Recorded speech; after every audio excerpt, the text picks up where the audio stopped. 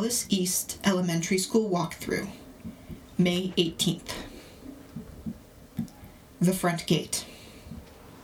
The building is surrounded by a wrought iron fence with a double gate at the head of the path leading to the front door. The gate stands about 7 feet tall and has elaborate ironwork, with the school's name in gold leaf calligraphy at the center. The fence is about 4.5 feet tall with pointed spikes on top to discourage climbing.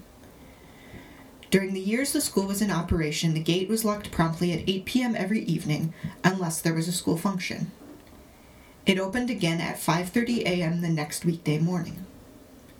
There is an additional padlock on the gate now, likely to prevent anyone from accessing the schoolyard. The playground is still standing and probably constitutes an attractive nuisance in the eyes of the law.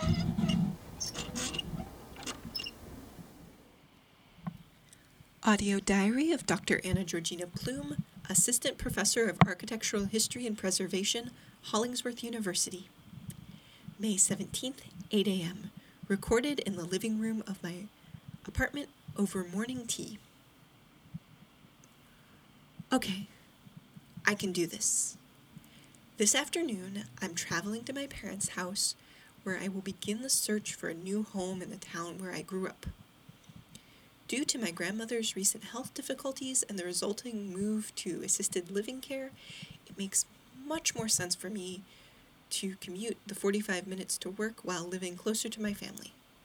Plus, my current apartment was intended for students, and I feel like I'm extending the grad school way of life, which really is not compatible with owning 3 dogs, especially when one of them is a full-grown Labrador Retriever.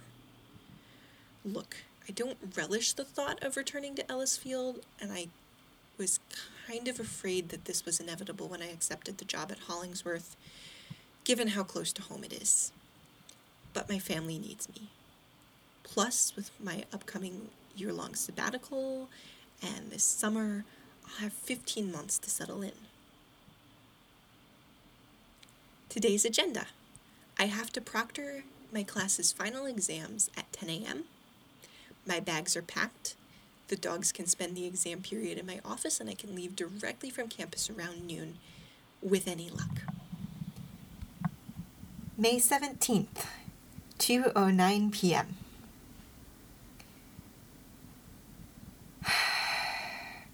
Well, I wound up getting a late start due to a student oversleeping and arriving half an hour before the end of the exam time.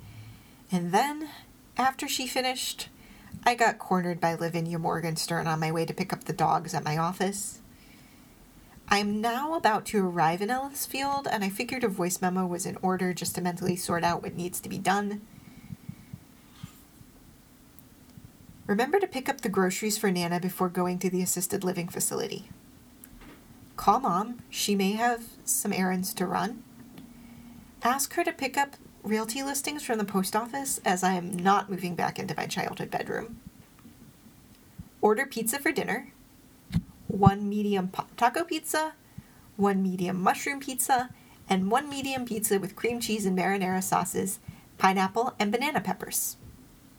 Compile notes before the meeting of the Textbook Adoption Committee. Remember to email members of the Textbook Adoption Committee about a firm stop time for the meeting. I don't think anyone wants to relive what happened last spring. Review disciplinary committee cases. If they're all youthful pranks that do not rise to the level of suspension from campus, propose just assigning an essay on good citizenship. Order dog licenses. Needed information.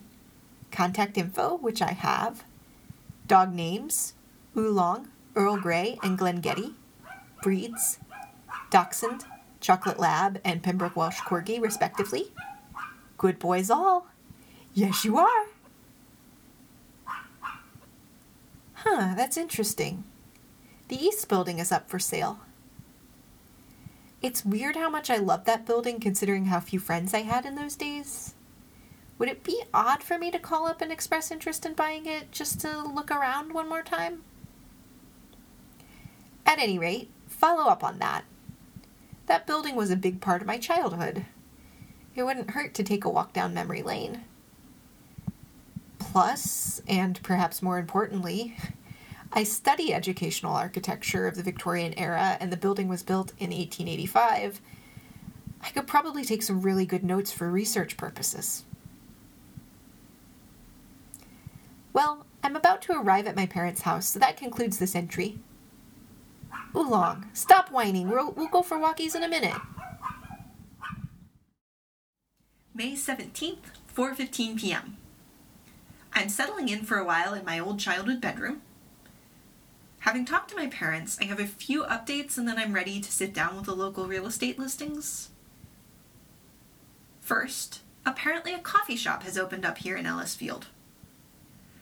I didn't think there would be much of a market for it, given that it is a town of 500 people and most of the local establishments serve coffee in the standard orange for leaded, brown for decaf glass pots, like that diner in Twin Peaks. I can't imagine most of the locals going in for fancy coffee. Still, this is a godsend for me, and it makes moving back here slightly easier.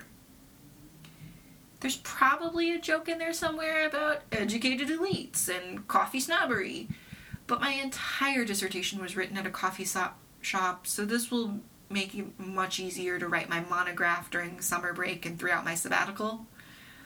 I mean, I always go for tea, but still. Second, Marianne is handling the sale of the East Building, and she is happy to give me a tour without the pretense of being a potential buyer. The tour is scheduled for 11 a.m. tomorrow. She's even willing to let me walk around and record my thoughts on my own.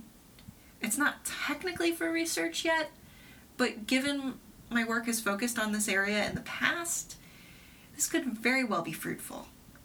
I'm thankful that my mother's best friend is the one handling the sale, or it would have been really hard to get access to the building.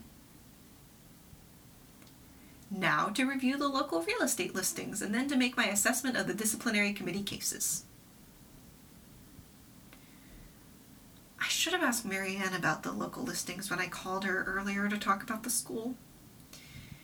Well, I guess I can talk about that tomorrow. Mom picked up the local brochure from the post office. Not much here. Kind of to be expected from a town this size. The Corelli place is up for sale. Pros. It's a nice house. It's in town proper, thus closer to Mom, Dad, and the coffee shop. Cons. Reliving the memory of falling down the stairs at Shannon Corelli's end of junior year party. Every single day.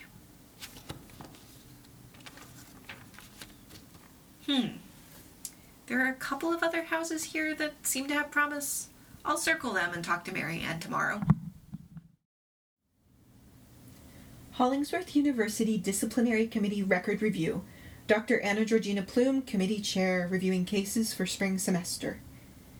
Case 2020197. 3 members of the Delta Omega Delta fraternity were caught letting 6 guinea pigs loose on the first floor of the Humanities Building. I could see how that might be kind of funny, except for the risk for the harm of the animals, and wait a second. The guinea pigs were in plastic balls and in no danger from the incident.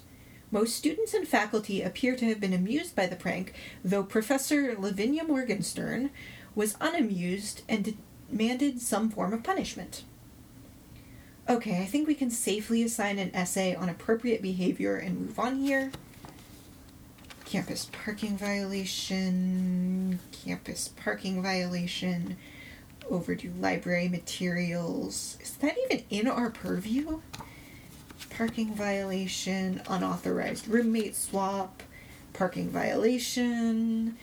These will be very easy to address. What do we have here? Case 2020215. 4 students caught vandalizing the statue of the university founder during finals week. Specifically, the students dressed the statue in a brightly colored clown wig and matching costume, complete with a rubber nose and oversized shoes. Professor Morgenstern, of course, stated on the record, here we go, that this incident made a mockery of the university's proud traditions and heritage. She demands students face disciplinary action. have we considered losing the cases she reports? Again, I think an essay is the best course of action here. Honestly, I may tell them they get points for creativity. This concludes disciplinary committee review. And now it's time for me to go pick up the pizza.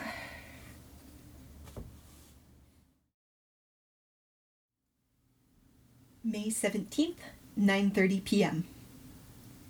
It's been a nice evening. Pizza Depot retains a lot of its small-town charm. They still appear to be purchasing surplus pizza boxes from other restaurants in bulk. Today we've got Artie's Pizza in Covina, California, and Pizza Bono in Plattsburgh, New York. I know Dave is just being frugal when he does this, but I find it really charming. After dinner, we took a couple of slices of pizza to Nana, and we stopped for ice cream along the way.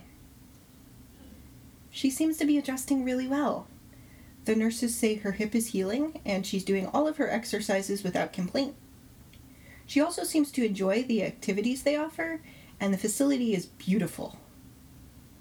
Between the terrace cafeteria and the aquatic center, I almost asked if I could move in there myself. That certainly would solve my housing questions.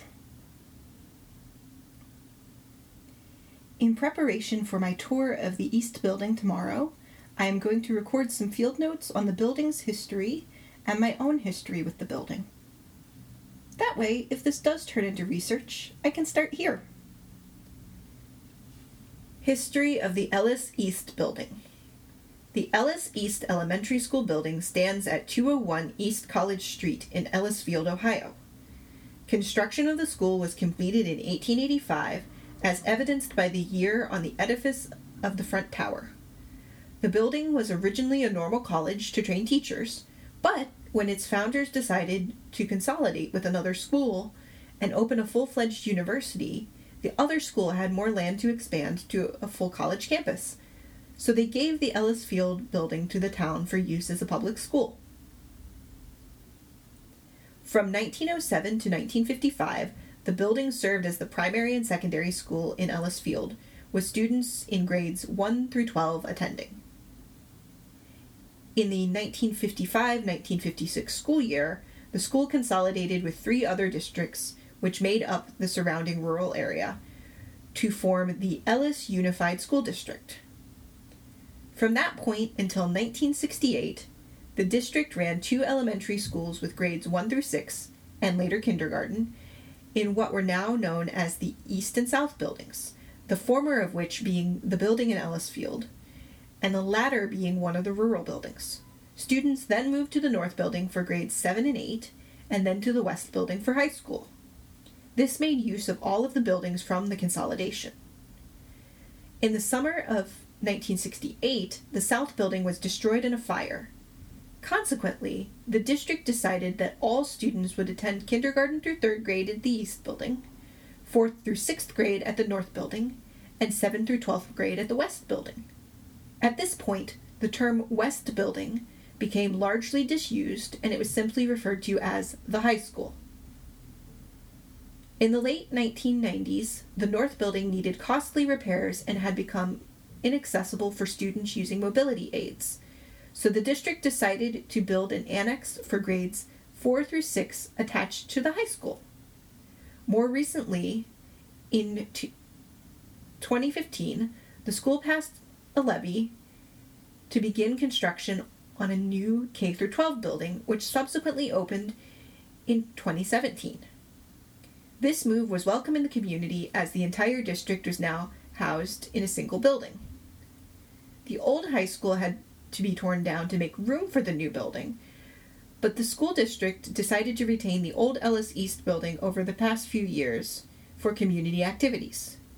Recently, the district decided to list the building for sale as they have largely stopped using the extra space and are concerned about liability for the building.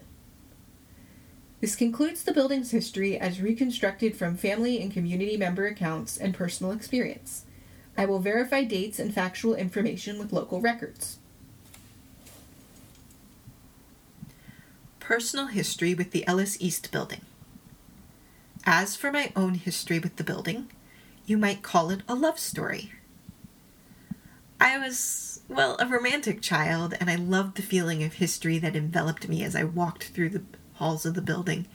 Perhaps that's why I studied architectural history and preservation of educational buildings. My earliest memories of the school came before kindergarten. For a while in the 1980s and 90s, the local branch of the public library shared facilities with the school library, and as a family of readers, both Mom and Nana worked at the library. The public library was only open after school, except during the summer, so when I went into the building, the halls were empty and dark. The floors of the school were polished wood and marble. The library had rich carpet and a door connecting to the music room with an old-fashioned keyhole. I used to peer through. I was convinced I saw shadows of people in the empty room. On the second floor, the hallway where most of the classrooms were located had a sloping ramp rising about 6 feet from the back half of the school where the library and music room were located. I remember exploring the hallways, looking at student artwork, trying to read the names of the teachers on each door. Although I was alone, I never felt like I was, but I also never felt afraid. The whole building had the feel of a still life. No one was there, but you got a profound sense that people whose lives played out in the halls of the school every day were watching. Even now, when I think of the school, I think of it this way: the building of those library visits. All of this has me so excited to go back to the school tomorrow. I know it's been empty for a couple years, but Marianne says the school has been very well maintained. I have to meet her at the iron gate in front of the building at 10 a.m. More notes on this tomorrow? I'm not sure I'll be able to get any sleep. I'm so excited.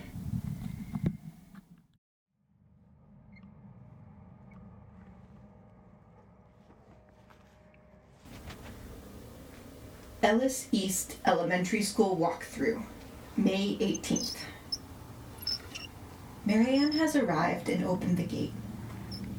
Beyond the gate is the tree-lined path to the front door of the school. Facing the path directly, the playground is to the left of the building. Every morning for 4 years, I walked this path, either to go to school or to spend the summers in the library with my grandmother.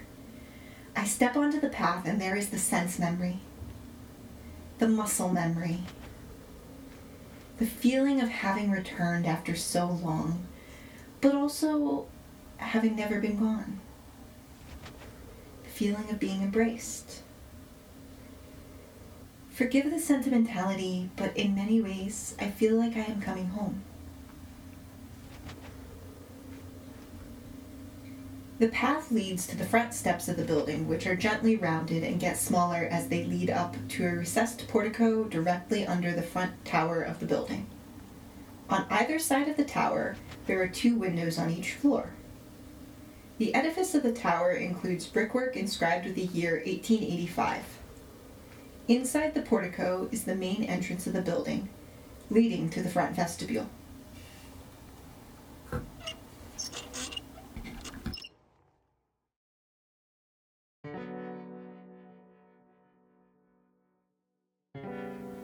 Lavender Evening Fog is a fiction podcast written by Victoria Dickman Burnett, directed by Ben Baird, and produced, mixed, and edited by Nick Federico.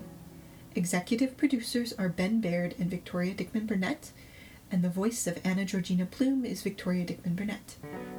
The Lavender Evening Fog logo was designed by Allison Dickman. This episode was brought to you by those little moments that have no logical explanation, but you know you didn't imagine. This episode pairs well with a blend of Genmaicha tea and lavender. Lavender Evening Fog condemns white supremacy and acts of violence that have recently been perpetuated as a result. We stand with Black Lives Matter and organizations doing critical work to fight hate within our communities and the world at large. While the town of Ellisfield does not exist in real life, it is based on a community in the Black Swamp region of Ohio. Like the rest of the United States, this is colonized land, and it is the traditional land of the Kickapoo, Peoria, Kaskaskia, Shawnee, and Miami peoples.